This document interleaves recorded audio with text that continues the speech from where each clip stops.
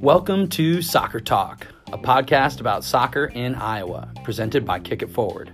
Kick It Forward is a local nonprofit organization that fosters community through soccer. Among other things, we promote accessibility, diversity, and integration at a grassroots level. Check us out on Twitter at Kick_Forward, on Facebook at Kick It Forward IA, and online at www.kifsoccer.com. We would like to thank our generous sponsors, including Scott Insurance Services, Michael Keener, attorney at law, and Purple Poppy Boutique. Scott Insurance Services is an independent insurance agency located in West Des Moines, Iowa, servicing central Iowa and all surrounding states. They are family-owned and are a locally operated business with over 125 years of experience in the insurance services industry, specializing in personal and commercial insurance. They are a great friend of the pod, a huge supporter of soccer in Iowa, and run by Iowa soccer legend Billy Scott. This podcast is now distributed on multiple platforms, including Apple Podcasts, Spotify, and Google Podcasts. Make sure to rate and subscribe so you don't miss any future episodes. Hi there, I'm Ben Brackett with my good friend Blake Sievers, and we are here to talk soccer. That's right, Ben. All Iowa soccer, all the time. Welcome to the show.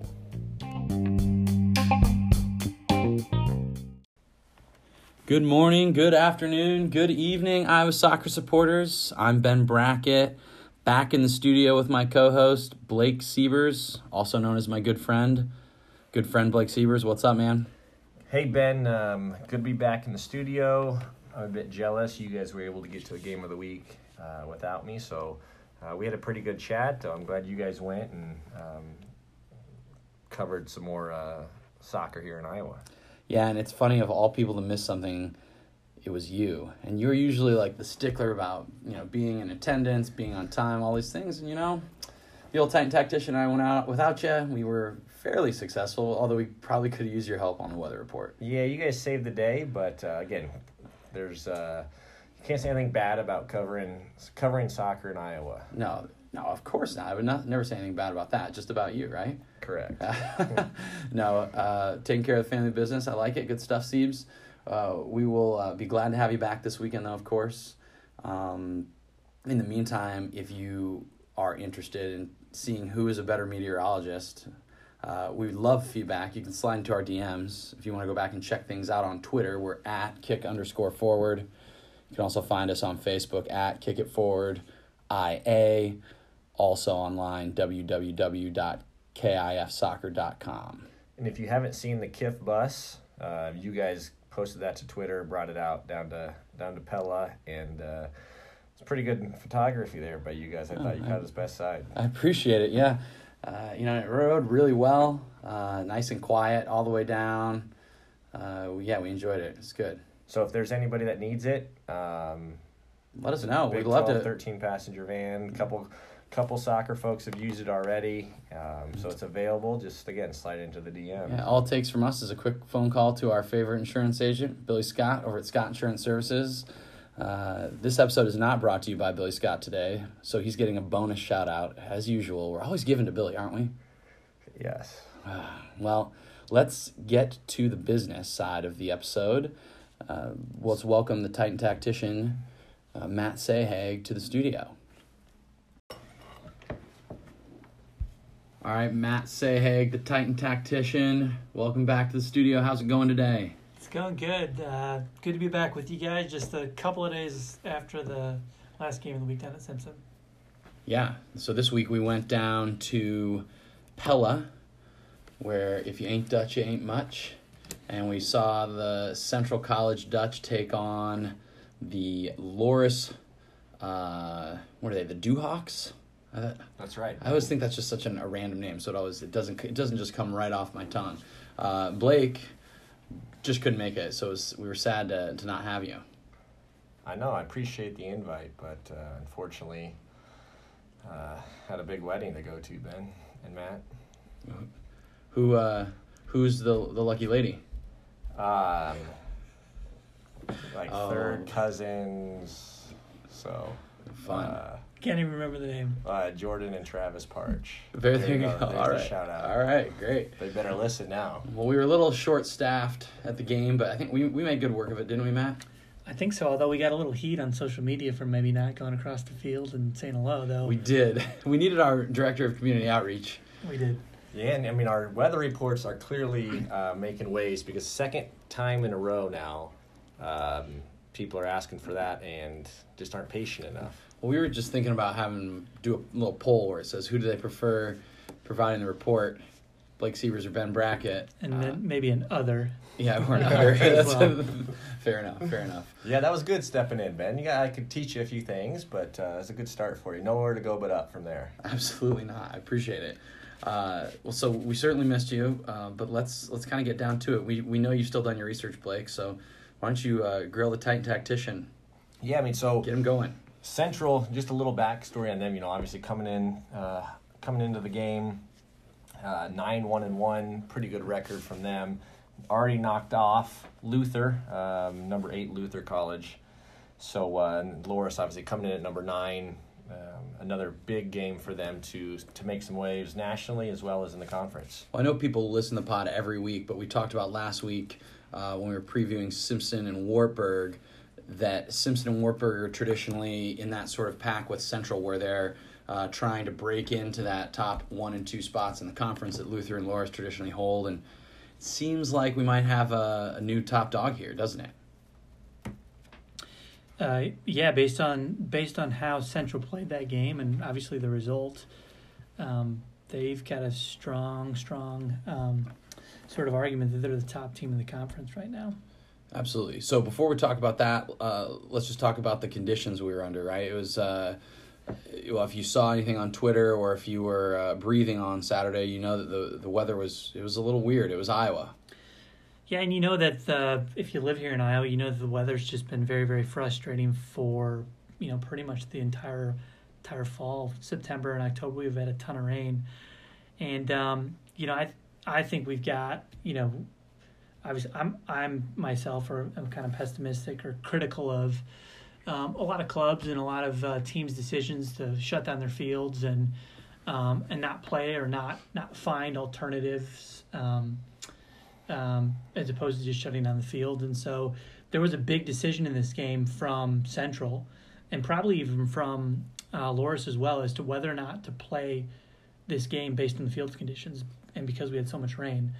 They played the women's game directly prior to that, and so for 90 minutes prior to the men's game, you had 22 players trampling on the wet ground, and then obviously you duplicate that with the men's game. So there had to have been some sort of conversation before the game about, hey, do we play this game or do we not? And for a number of reasons, I really applaud Central for getting the game in. Yeah, definitely. It was very unique circumstances, though, and we'll just take a small tangent. And Blake and I were talking the other day about his son had practice or a game on the weekend that was supposed to be in the rain, and they canceled it because people didn't want to play in the rain. The fields were open. They were fine to play, but nobody really wanted to do it. And we were saying, man, that's a bummer because, that's the best. Those are some of my best memories growing up playing soccer in the rain, right? Absolutely. We've talked about it before on the podcast, Ben, right? Remember that tournament down in San Diego? Oh, yeah. There was just a torrential downpour, and that was 20 years ago we played. Yeah. And we're still talking about it to this day. Do you remember playing in the Great Plains Shootout, and it rained out a ton, and people were, doing, belly slides down the middle of the field? It's one of those things it's like a joyful, children type deal, you're just a kid, being a kid and enjoying it. And so I think when you play at this level in that type of weather, it's it brings you back. You go from, normally college soccer's fun, right? But, you add that element to it, and it's those are the games I remember from college too. Having my studs on, going out there, putting everything out there, and you're come off soaked, muddy, and feeling pretty good usually. And one of those real quick, we kind of gave a big shout out to Central, but one of our sources, can't go obviously into too much detail who they are, but Loras had a pretty big decision in the game as well, whether to play it or not, and they were okay with it. So I think got to applaud them as well on that. Yeah, absolutely. I mean, we're sort of just in the bigger scheme of things. I think in Iowa, facing what I would call a soccer cancellation epidemic. I mean, everyone just cancels sort of it feels like at the drop of the hat. So, and for youth kids, they never get that chance back if you don't reschedule it. They never get the chance to develop. For a college player, I mean, I looked down some of the list of some of these players, and there were seniors that played in the game. So try telling a 21 or 22-year-old who's playing in a game where they're either in the top 10 in the country or trying to move into the top 10 in the country, and you're going to cancel because of a little rain and because the field, which is grass and grows back, is unplayable. And so, there's so many, I think, other factors here as well. I think of it from a player's perspective as well. If you're a player and you played in that game and you're Central, you'll remember that game for the rest of your life. It's the day where the conditions weren't ideal. They were far from ideal. It's the day that you went in, you knocked off a top 10 team in front of your home crowd. And I've got no doubt that, around Thanksgiving time, these people are going to gather with their family members and their parents and their uncles and aunts and grandfathers and grandmothers, and they're going to talk about that game. And it's going to be a really, really good memory, especially for the Central players because they won the game. But I think everyone will still sort of talk about that game, and it probably would have been a lot of fun to be in the locker room after the game if you were a Central fan, because I bet those guys who were all muddied up were just having a huge celebration there. Absolutely. That's probably a good transition as well to talk a little bit more about the game itself, because the conditions certainly would have affected the way you would approach the game, I think. If you're coaching either team, you might say, okay, weather is a factor. Let's do something differently. I don't know. It depends on what team you are, what the coach is, but what'd you think about that, Saheg? Yes. I mean, you couldn't get around not adjusting how you played in some fashion in that game. The middle of the field was entirely soaked with water, and it was muddy, and the footing was terrible. The only areas of the field where you could potentially probably get good footing to play a pass in or a cut without slipping or without taking into consideration your feet were the four corners of the field. And it's very, very visible that those are the areas of the field that you wanted to get the ball into if you were going to have any sort of nice service or any good footing to play a nice pass. Well, Central did exactly that. They did a great job of finding the target player. Their target players did a great job of holding the ball up, didn't they? They bring other people in the game, and then they get it wide. And, that was where they had, as Coach Newman would say, they had lots of joy down the flanks. They did it. It looked like Central came into the game with a plan. And that it was exactly that. They looked to play their target player, who was number 9. He's a sophomore. No, he's not number 9. He's number 17. Nathan Casas. He's a sophomore. And Central's first goal. Actually, what happened is they played it into the target player. He sort of doesn't have great footing, but he uses the weight of the pass to turn. And then Central's right back is galloping forwards. The right back is Taylor Petkovich, good player. Senior, a very, very good player. He goes on a 40 or 50-yard run, gets the ball out wide. Cassis continues his run into the box, and then has a really nice sort of finish where he dinks it over the goalkeeper. But that sort of, for me, typified how Central approached the game and wanted to play. They wanted to play the target. They wanted to suck in Loras' defenders, and then play a winger who could have a nice cross. And so for me, it was the best target play we've seen, or I've seen all year. I mean, I've seen Drake play, I've seen UNLV play, I've seen UMKC play, Simpson, Wartburg, all these other teams. And for most of the teams, they've played in 4-3-3. And the only team that I think has actually utilized their target in an efficient and a good way has been Central. And Central played a 4-3-3 as well. Yeah, they did. So, they did. Question on that. So, Nathan Cassis, or however you pronounce his name, 5'9", 155. I wasn't there. He's not your stereotypical, traditional, quote, target player. Can you guys just kind of elaborate a little bit about that, how he was so effective and where the balls came to him at and whatnot? Yeah, so first of all, I think he starts high. He starts up against the back four. Gives himself space. Some space to actually run into and come and get the ball. So he would basically start high. He would get the ball in the hole, which would allow him then to either turn, which he did on the first goal and played out wide, or he's very, very good at holding the ball up. Strong. Too. So for a smaller player, he still ticked the boxes as a target player because he's very, very good technically. he could hold the ball up, he can receive it and turn, and he can clearly finish, as evidenced by that first goal. Well, and as the game wore on, he shifted out to a wider role and would still find a way to sort of hold the ball up in those spaces too. He'd be a great outlet there, and he wouldn't find himself in positions where he was giving the ball away or playing, taking the air out of the game. He was finding ways to bring people into it and then quickly switch the point of attack or combine. He for me was player of the game. And I think some of the reasons why they had success too was, even despite the conditions, Central still tried to play, and they still tried to play through their midfielders too.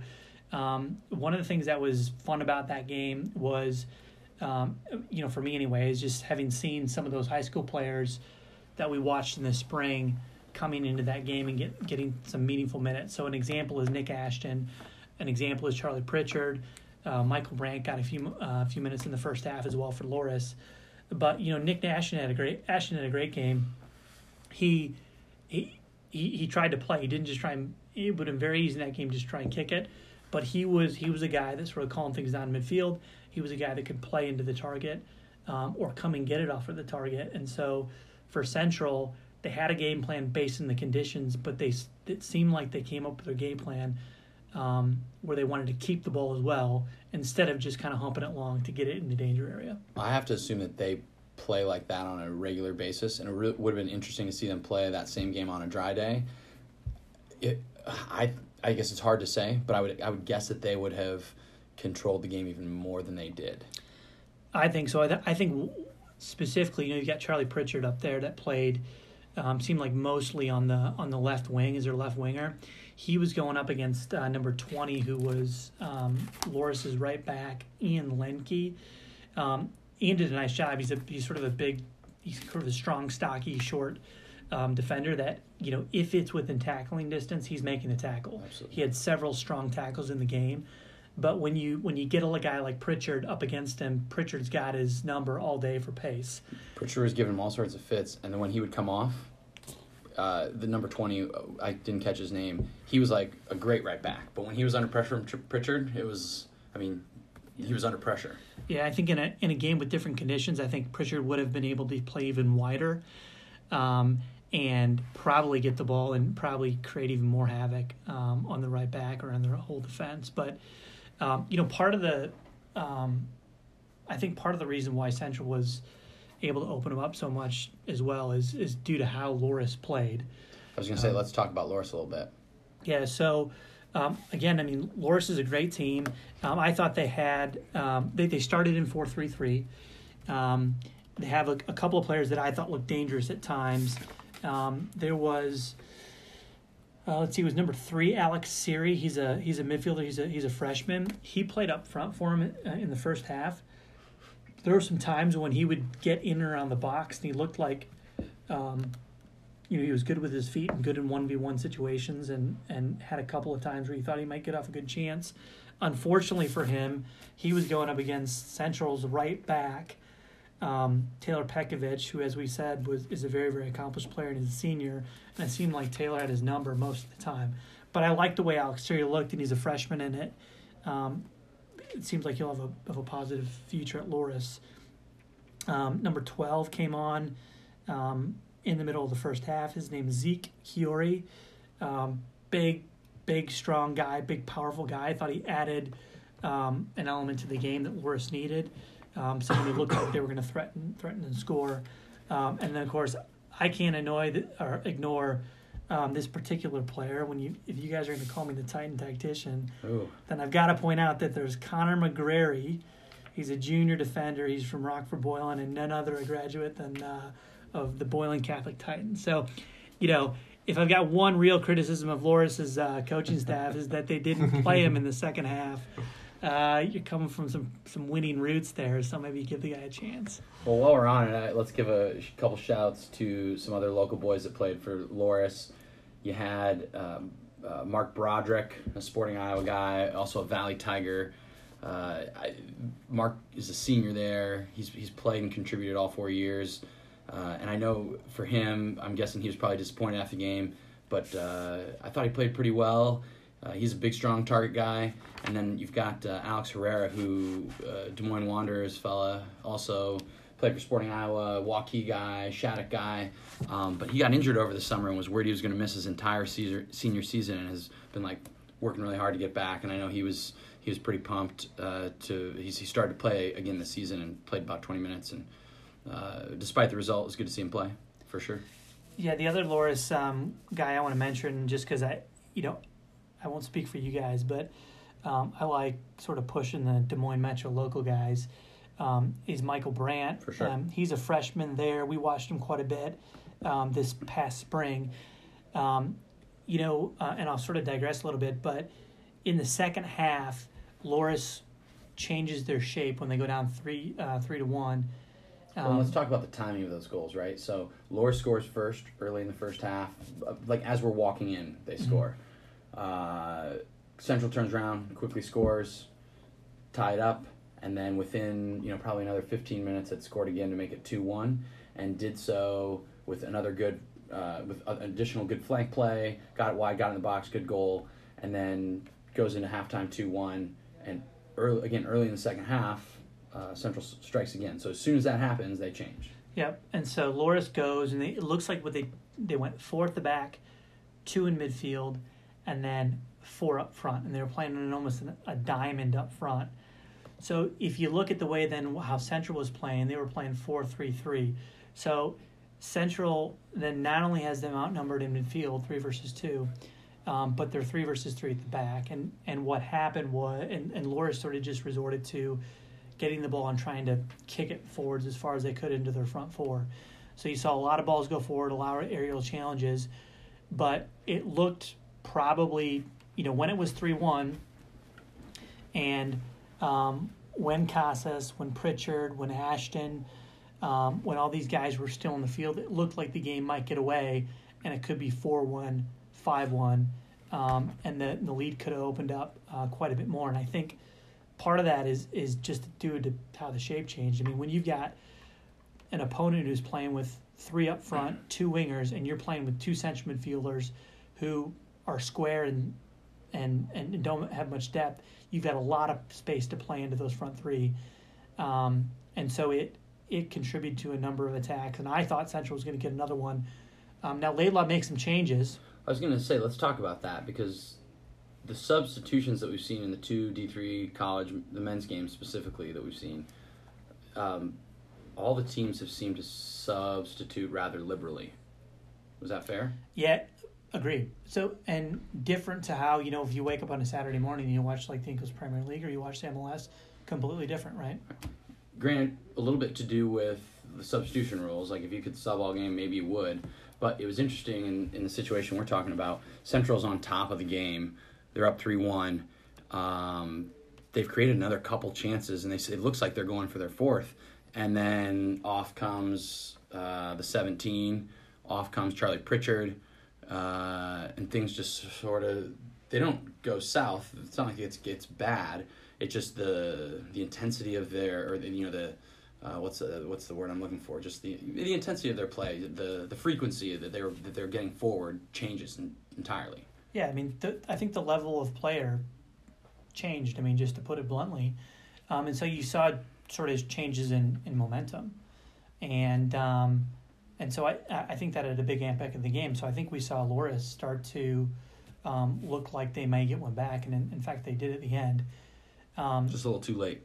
Just a little bit too late, but so going back to Michael Brandt, he's 6'3". I looked at the stat sheet. There's only one other guy in Loras's lineup that's 6'3", and he's a defender. The goalkeeper then is 6'2". Apart from that, the tallest guy in Loras is 6 feet tall. So, Brandt's carrying 3 inches on every one of his teammates. And when you're looking at a tactic that is to just get the ball forwards, and that's a guy that we've watched play in midfield in his high school career, it seems to me like he could have been used to sit in that hole and be the sort of the deep, the shallowest striker, and maybe used a little bit of his physique. So just an observation that I had. Obviously, he's only a freshman, so he's got a long career ahead of him, but I think they probably could have utilized him a little bit more. Well, I spoke to the Iowa Rush, one of the Iowa Rush club coaches after the game just said, hey, saw some of your boys play, they look good. And he just mentioned that Brandt has started a handful of games previously this season, and that he didn't start that game. So it sounds like he must be getting some time. And so it's give him a little bit more experience, and I think he'll be a regular. Wouldn't you think? I would think so.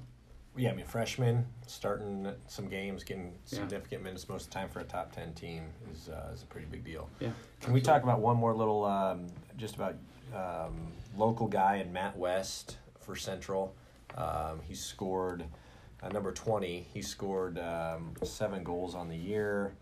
I believe he scored was it the third goal or the game winner? So yeah, the game winner there. To start the second half, just seeing if you guys had any. He's a Southeast Polk boy as well. Yeah, Southeast Polk, VSA, club player. Just seeing if you guys had anything on him. Just because he's obviously been productive, scoring 7 goals as a freshman for a. Well, so that third goal is a set piece. Nice ball in from Charlie Pritchard.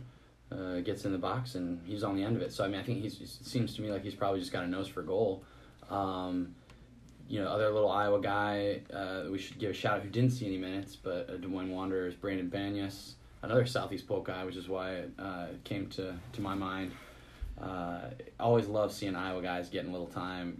The Central roster is pretty Iowa heavy, and I would guess that the location of Loras gets them as many Illinois players as they do, because they've still got some Iowa players. But Central, I mean, when you look through this roster, it's pretty heavy Iowa. It's heavy Iowa, and it's young heavy Iowa. So like you had mentioned, so he started. I didn't write down who started the first half only because we were a couple of minutes late. But in the second half, West starts. So their front three are Pritchard, Casas, and West. So you've got 2 freshmen and a sophomore, which is a pretty potent attack. And then when you look down the middle of the field, then you've got Nick Ashton, who's a freshman, number 8. And then number 5 is a guy named Jake Darnowski. He's from Wheaton, Illinois. He's a sophomore. He comes on and plays a big role in central midfield too.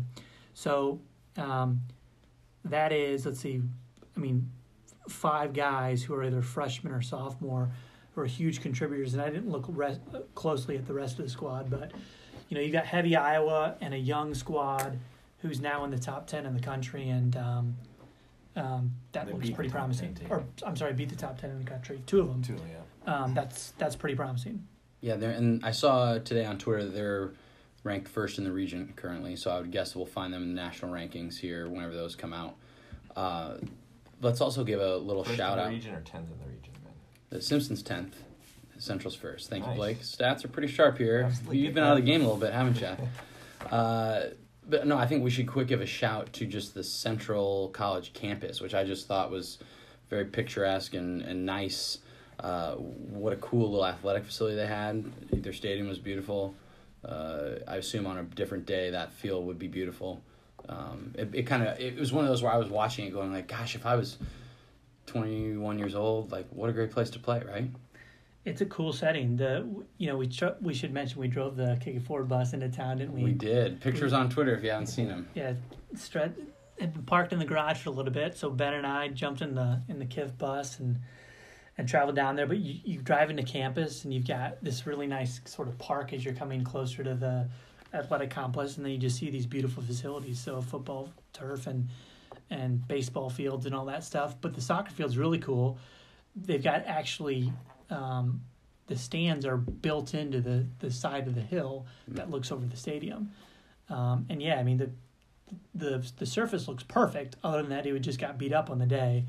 And so, I've got no doubt that, they may be off it for the rest of the season, may have to play somewhere else. But totally worth it, in my opinion. Not sure what the cost looks like yet, but if you're a sort of a central alum or a donor and they've got some damage to the field, I mean, now's a good time to write a check, because you've got a team that's coming into the top 10, most likely a team that looks like they could compete for a national title and got a lot of promise moving forward. Yeah, and overall, I've been just impressed by these couple of games that we've seen of just kind of Iowa colleges with Iowa talent. It's been fun.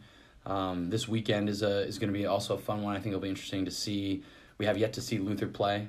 So Luther, traditionally one of the top teams in the American Rivers Conference. So they take on Simpson. We'll be out there enjoying the day. Well, it sounds like it's going to be beautiful out. So hopefully you guys will come join us. Anything else on Loras Central from the Titan Tactician? Not for me, Ben. Thanks. Awesome.